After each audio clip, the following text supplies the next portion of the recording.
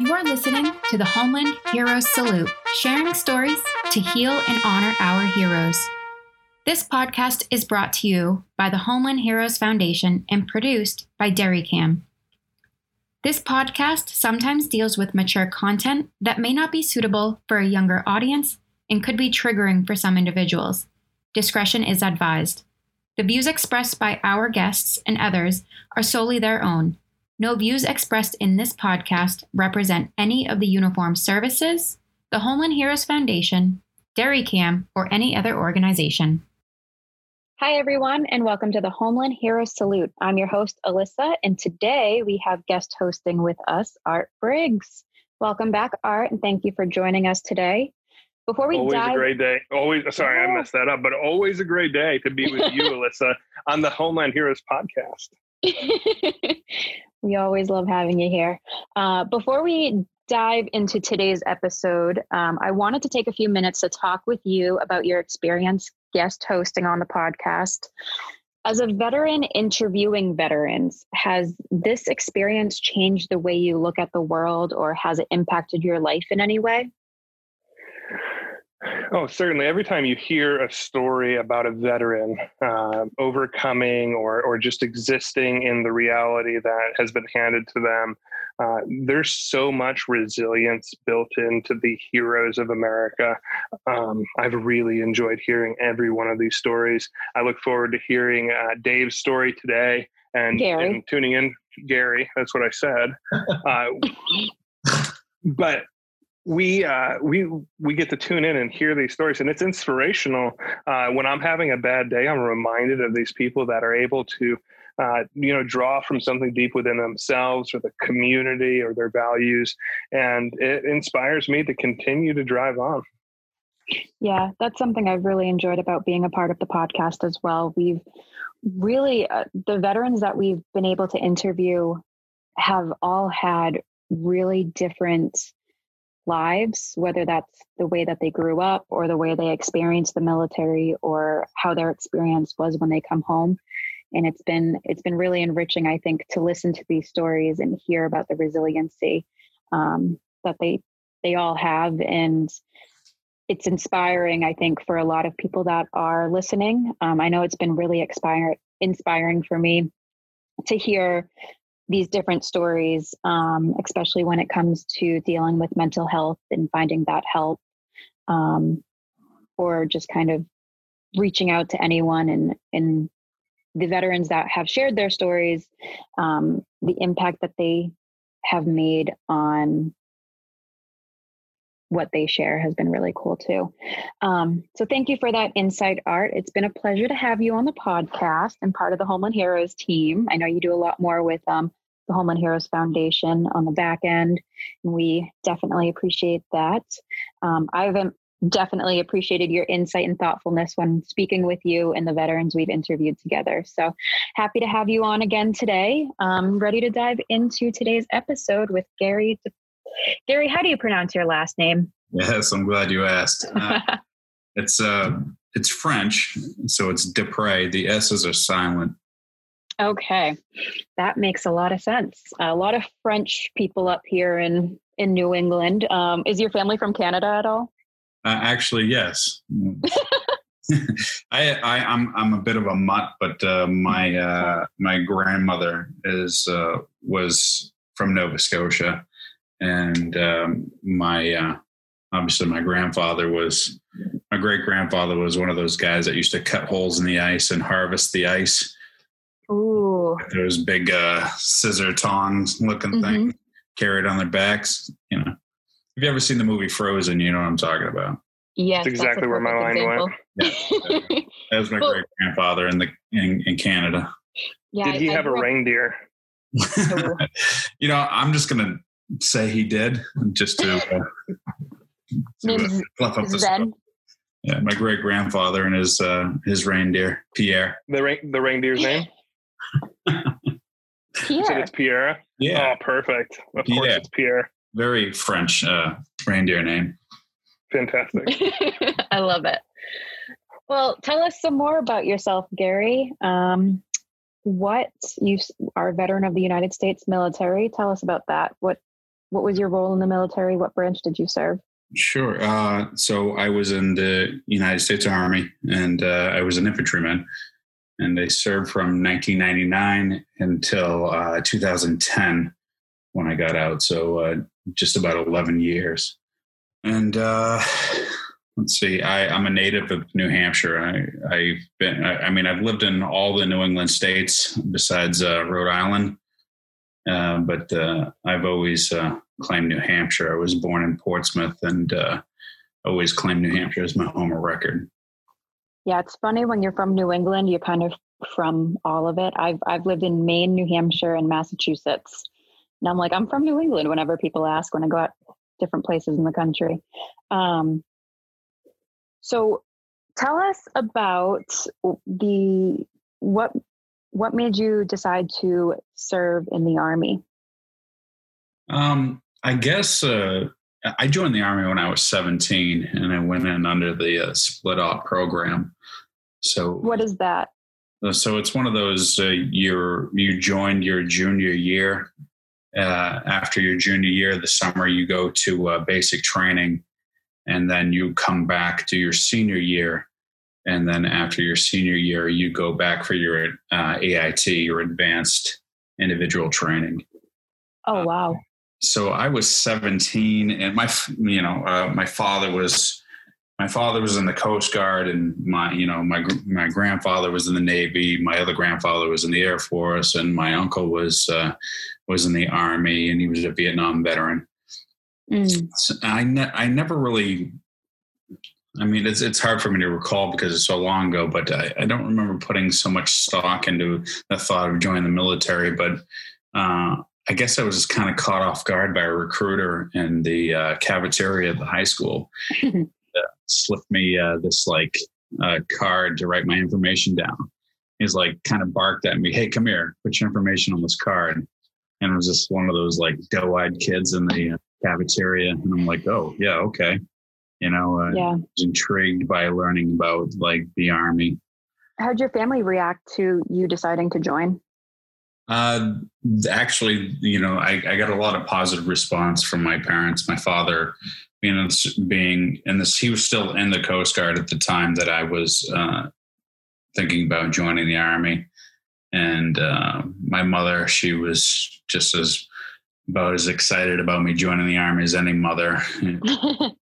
She was a little like, are you sure this is what you want to do?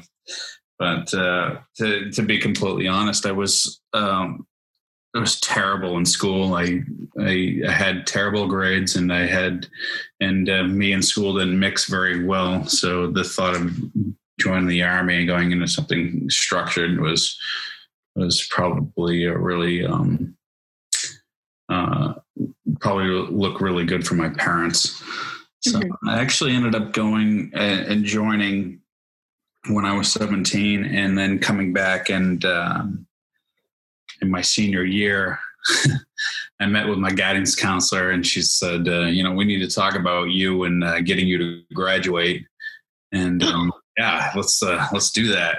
I need to graduate this year. And she said, no, we're not talking about this year. We're definitely going to be talking about trying to get you to graduate next year. And I was like, oh. And so I told her, I said, you know what? I'm not going to be here for another year. So that's it. I'm done. I'm dropping out.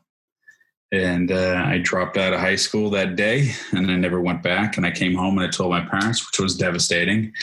And I went and told my recruiter, and my recruiter says, you can't drop out. You are under contract with the Army. You have to graduate. And I said, well, I don't know what to tell you. I'm not going to graduate. And so that night, he found a course to take my GED that night. And we went up to Concord, and he took my GED, and I scored well enough to pass it. And I'm pretty sure I scored pretty high in the state. And I got some waivers or whatnot, and I ended up going active duty after that. Wow. Yeah, it was kind of wild. So you go from basically dropping out of high school that morning to getting your GED by that night, essentially. Yeah, essentially. That's And I was really surprised because when I went to get my GED, there were people there that had been studying for like months to take their GED. And I was a guy that showed up out of nowhere. It was like one of the first times I started taking the GED on the computers and stuff. 3-hour-long test. And I just showed up and, I was pretty proud of myself for actually passing the thing, And that's a guy that was not scholastic at the time. Gary, when you're talking about the process through getting the GED and all that, I'm just reminded that we're in a different era, right? So when you backpedal and think about being 17, kind of struggling in school, what was your thoughts in joining the Army? How did that meet your needs or be something that you wanted? I know like the recruiter bamboozled you and kind of got you all doughy-eyed, but and the recruiters are the worst. I'll tell you what, especially Army recruiters, as I was one. But the other side of that is like how was it for you? It's 1999. President Bill Clinton is in office. It's not even an election year yet. And, Desert Storm has happened in the early 90s, but really... It never passed. The thought of going to war never crossed my mind. I really didn't think that would ever have happened, although I did know it was, I was making a commitment, and that was something that I could have possibly had to do at the time. And I was extremely patriotic as an adult teenager. But I didn't really join for the patriotic reasons at the time.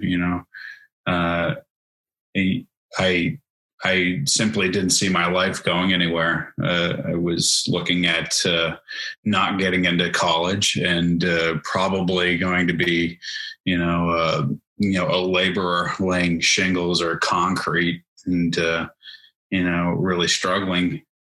And I knew that the Army was going to, give you a room and board and 3 hots and a cot type deal. And, I was going to learn a skill or a job, and, I was going to be able to support myself. So that would really was the big allure aside, the patriotic reasons for doing it. I appreciate your candidacy in that. Like, I think I mentioned it in a previous podcast. Like, we all want to say like, oh, I joined for patriotic reasons, but a lot of us join just because hey, I need something else. This isn't working for me and I need something. So I appreciate your honesty there. Sure. Walk me through the conversation with mom and dad happens. You drop out of high school, they're devastated, get your GED, and your recruiter was really happy that you made that decision, I'm sure, and didn't fool with him at all. He gave you a stern talking to, I'm sure. And then you move towards basic training. What's it like being 17 from New Hampshire, and you're about to go away from New England for the first time ever in your life? What's some of the thoughts? Can you remember and recall what that was like? Yeah, I mean, I was one of those guys that had never been on an airplane before. And, signing up, going down to the Boston MEPS, taking your ASVAB, staying in the hotel, and then getting a start date and shipping out to the South. And I had really, I'd never been away from home, and I was all alone. And it's the first time you're really responsible for yourself. And, everything you do is a bed that you're going to have to lay in. And, I don't hear people talk enough about when you go to basic training, how terrible the waiting process is. You get down to basic training and it's like the waiting period is just as long as the training. You sit in like holdover for 4 weeks waiting for your class to start, waiting to get in, and you're doing nothing but painting rocks and cutting grass and raking leaves, and you're getting screamed at and yelled at by people who different people every day I just remember, I remember, not even going to the bathroom for like 2 weeks, things being so nervous and the whole locker room mentality and, how things were crazy. People from every walk of life, swapping stories and experiences, people hating you for no reason, the different attitudes, the melting pot that was the barracks at the time. It was pretty crazy. Yeah. So I'll be honest with you. I'm not from New England. I'm close. I'm from New York, which we claim the New York Giants, the football Giants, which beat the Patriots twice, not once, but twice. But as somebody that is 2-0 against the Patriots in the Super Bowl, I realize that New Englanders, and I love them, by the way, are a different breed. They're obnoxious with their Boston sports. I think a lot of New England moved to Tampa Bay this year. Who's your quarterback right now? Oh, Daniel Jones. But let's go back to he's up and coming. Cam Newton's well known. He's a super athlete. I love him. But so anyway, New Englanders are a different breed. They drink Dunkin' Donuts instead of real coffee. Right? It's really strange. But you go to like a melting pot of people from all over. You deal with Giants fans and Yankees fans. 27 pennants, I think. But hey, Art, I want to ask you real quick. How does it feel to be from New York and know that the best pizza was made in New England, in New Haven, Connecticut? I didn't even know that. I thought the best pizza was made in like, I don't know, New York City, but that's not, absolutely not. I haven't eaten enough pizza. So maybe me and you can meet and we'll eat pizza and share a beverage together. It'd be an enjoyable experience. Great. I'm happy to put up or shut up for sure. Yeah, I like it. But so going back to the melting pot and humanity, never really being out of New England, although you can get in New England, you can get any person anytime and have a great variety. But the large part of New England is pretty, how do you say it? Unique. Like even it has all races, all genders, all that, but there's like this unique New England attitude. It's so cold here that people like in the wintertime, you'll be like, oh, hey, good morning. And they'll grunt at you, which is cool. But that's the greeting. It's a unique New Englander thing. I'm getting used to it. But what was it like for you to be 17 and then meet a whole bunch of people that were 17, 18, 19, 20, 21, some of them probably up to 30. What was it like to experience that? And like you said, you're waiting before basic training. You're doing meaningless tasks that have to be done to keep you busy. And you're underneath an immense amount of pressure. That has to be unique in the evening times. No, for sure. Yeah. I mean, it's tough, it's a 24/7 knot in your stomach, I wasn't the most physically fit kid. I didn't really do much sports because of my grades and things like that. I was going to struggle with everything that was physical fitness. So that was one of the biggest things that I was so concerned about. I think I procrastinated and didn't listen to the recruiter at all when it came to going out and starting to run and, do push-ups and sit-ups and things like that. So I don't think I did any of that even before I went down there. And when I got down there, that's all everybody was doing, was practicing, doing push-ups and sit-ups. And I think I had to do 13 push-ups to get into basic training. I remember that being like nerve-wracking to doing, and then actually getting it to my unit and, doing 80 push-ups in 2 minutes, for a PT test was basically the standard. But yeah, getting into basic training, that was a nightmare, because you knew if you didn't pass and you didn't make the physical requirements to actually start basic training, you were going to be there and they were going to put you into some type of program to get you into better shape so that you can actually meet the standard to get into basic training. And that was just going to be a nightmare on top of, being held over and waiting to start the basic training to having to wait even longer to do so. It was nerve-wracking to say the least. I'm a religious guy, so I just think of like purgatory, right? You're like kind of in this waiting pattern to either be punished or go on. And when you take that test, if you don't make it, like it's no sweat off their back. They're like, okay, you can just hang out in purgatory some more. And purgatory is actually like before hell in this case, right? For Army basic training in 1999. So it's even worse. So you're like, just, can I please go to hell? Please. Right. Hell. Thank you. Yeah. I want to back up a little bit and talk about what kind of childhood you had and what skills or traits that you developed as a younger teenager or a kid prepared you for military training. Well, I had a decent childhood. I certainly didn't grow up with a lot of money, but my parents, who are now divorced, were together throughout my whole childhood. And my father, he was in the military. He was in the Coast Guard, so he was gone a lot. But when he was home, I spent the majority of my time with him. And I was mechanically inclined. I was into working on cars and motorcycles and things like that. But I'd much rather have done things that hands-on, than to have done any type of writing or reading, when I was growing up.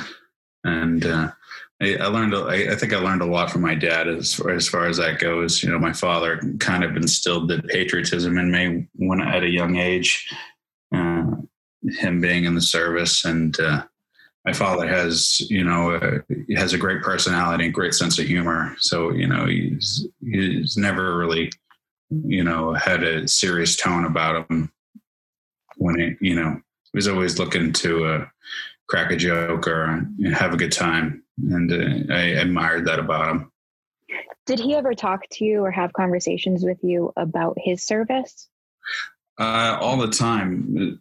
Being in the Coast Guard, my father was at sea a lot, and they did. They were always in Haiti or Gitmo, or the Key West, Bermuda, things like that, and they were always doing drug busts and checking boats and things like that. So I always got to hear some stories when he came back about what he had done, and which really sounded very exciting to me. And he always told me how much he hated doing it, because he would, have to leave the 3 months at a crack and come back for only a month.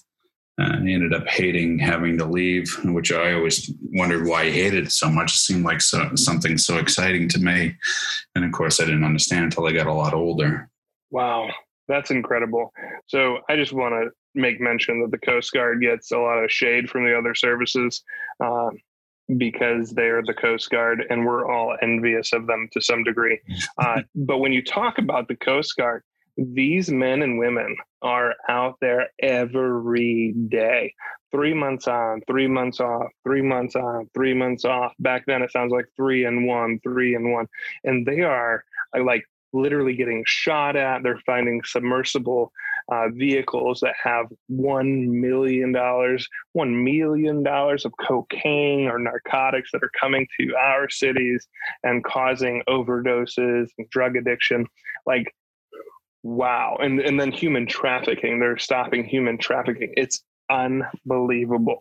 He did that portion of the sea duty. He did that for 18 years, which is really unusual. Usually you don't end up doing it for that long. People do it for 4 years, 5 years, 6 years, a long time. He did it for 18 years before he actually got a land station and, promoted, up to chief and had his own staff and things like that. So it's actually quite something that he did it for that long. And, he didn't complain that much about it as far as I'm concerned. Would the Coast Guard be considered kind of the first defense, at least via sea, when it comes to protecting the U.S.? Well, they were back in the day. They were the Department of Transportation, because and correct me if I'm wrong, my facts might be a little off, but as far as I know, that they were the Department of Transportation because they used to go into foreign waters and if you were Department of Transportation, you could go into foreign waters without being an act of war. And that after 9/11, they got transferred over to the Department of Homeland Security, I believe. Oh, okay. But so they're kind of right there with being like the first line and whatnot. Yeah, you're right. At one point, they were Department of Defense. They're also Department of Transportation. Now they're Department of Homeland Security. And that's why they run into funding issues when the government shuts down, because while the Department of Defense continues to operate on a contingency plan that's authorized by Congress, the U.S. Coast Guard is under Homeland Security, and that's a different set of funding, so they're not protected underneath that. Also, they are a maritime patrol unit, meaning they have a police officer type enforcement agency, so that international waters, they have the ability to have some certain law enforcement possibilities. So that's a good question, Alyssa. Yeah, I think that's interesting. I'm wondering actually if we can kind of dive into some of the history in regards to military, if either of you know anything about it. But it's something that before I started working with veterans, I didn't realize. I kind of thought, if you're part of the military, you're in this same giant pot. And that's not the case. So I know National Guard is actually ran by the states. So they go through state funding, and the governors of the states are the ones that can enact them when we deal with different disasters throughout the country, whether it be the flooding that we see after hurricanes in the South or the wildfires we're seeing again in the California, Oregon, Washington states. Can either of you talk about that a little bit? Kind of I can't figure out the right word that I want to use, but the hierarchy of the military branches that we have in the U.S. in regards to so we have the National Guard, we have the Coast Guard, we have the Army, the Marines, the Air Force, the Army, Marines, Air Force, Space Force, the reserves under those ones. Am I missing any? So you're getting them. So you have the Army, the Marine Corps, the Navy, the Coast Guard, and the Air Force. The Air Force just celebrated their birthday, and one of my friends, actually my brother-in-law, said it wasn't the birth of the Air Force, it was their independence from the Army, because the Army Air Corps existed prior to that. So there is just a plethora of military history. Your Marines will tell you about Tongue Tavern in 1775 on October, oh Lord, Marines don't kill me, 10th or 11th or something like that. Yeah. And they, that was right off the top of my head. They'll tell you, Chesty Puller and all of the battles. And then the Army will tell you that they're the oldest branch. They were formed on July 12th, 1775. This still the record for the largest amphibious battle ever. Yeah, and if you really want to take off a Marine, you just ask him, like, hey, what was the largest amphibious battle ever fought? And we all know that was Normandy on D-Day. And then you ask the next question, how many Marines were there? And Marines are world famous for being amphibious war fighters. And so at the largest and most well-known amphibious battle in the history of all of war, there was not one Marine there. And that's a sore subject, so don't bring it up to Marine. Love all my Marines, I served with many of them. Still have many Marine friends. We like to bust each other's balls all the time about that stuff. That's when that always gets them, First thing out of the mouth is Iwo Jima, but that's hard. So they'll be like, you know what Army stands for? And I'll be like, yes, I do. Ain't ready for the Marines yet. And then we'll be like, do you know the Marine Corps is the Department of the Navy? And they'll be like, yeah, the men's department. And it's like, oh my gosh. The Navy's kind of like their Uber, The Navy is the Uber for the Marine Corps. Yep. They can't even get to their wars. They need a ride. They are the smallest branch by far. And they do pride themselves on being an amphibious branch, and they're actually getting back to that now in the current day and age. So yeah, there's a ton. And then the Coast Guard has its own history. I work with submariners now, which is a completely different thing. And that's a whole nother branch of the Navy. And these people are so incredible, like the Coast Guard. They're always out to sea. Like, one submarine has a gold and blue crew. So the submarine will come in, they'll switch crews, and they'll go out. And then they'll come back, switch crews, and go out. So you're like constantly at sea, submerged, and submarines are always at war when they're deployed. Like in 1999, they were at war. In 2020, they are at war. They're doing incredible things that can't be mentioned. Their whole identity is secret, and they never get any credit. People are just like, oh yeah, submariners, that must be weird or hard. And it's like, man, what they do for our nation is unbelievable too. So all the subbies out there, man, you guys are amazing heroes, and we appreciate you. Imagine being stuck in a submarine like that. Oh my God. But their mission, what they do for our nation, is unparalleled. It's unreal. I actually know a few, and you're absolutely right. Thank you for that insight. It's interesting because, like I said, it just feels like if someone's part of the military, they're kind of lumped into this one box. But that's not the case. There's a lot of different factors when it comes to every part of the military. And I think that's one of the benefits of this podcast is we get to talk to a lot of different people with different backgrounds and learn more about our current military history, which I think is just as important as learning about World War I and World War II and all the other things that we've been involved with. I think that is a good time to stop for today, though. So thank you for joining us for the first part of Gary's story. For part 2, tune into the next episode of the Homeland Heroes Salute. This podcast is brought to you by the Homeland Heroes Foundation, an organization dedicated to the reacclimation support of active duty service members, veterans, and their families in their time of need. To learn more, visit homelandheroesfoundation.org. Thank you to our production team at DairyCam, creating connection through story for a better world. Learn more by visiting dairycam.org. Thank you for listening, and make sure you subscribe to the Homeland Heroes Salute wherever you listen to podcasts.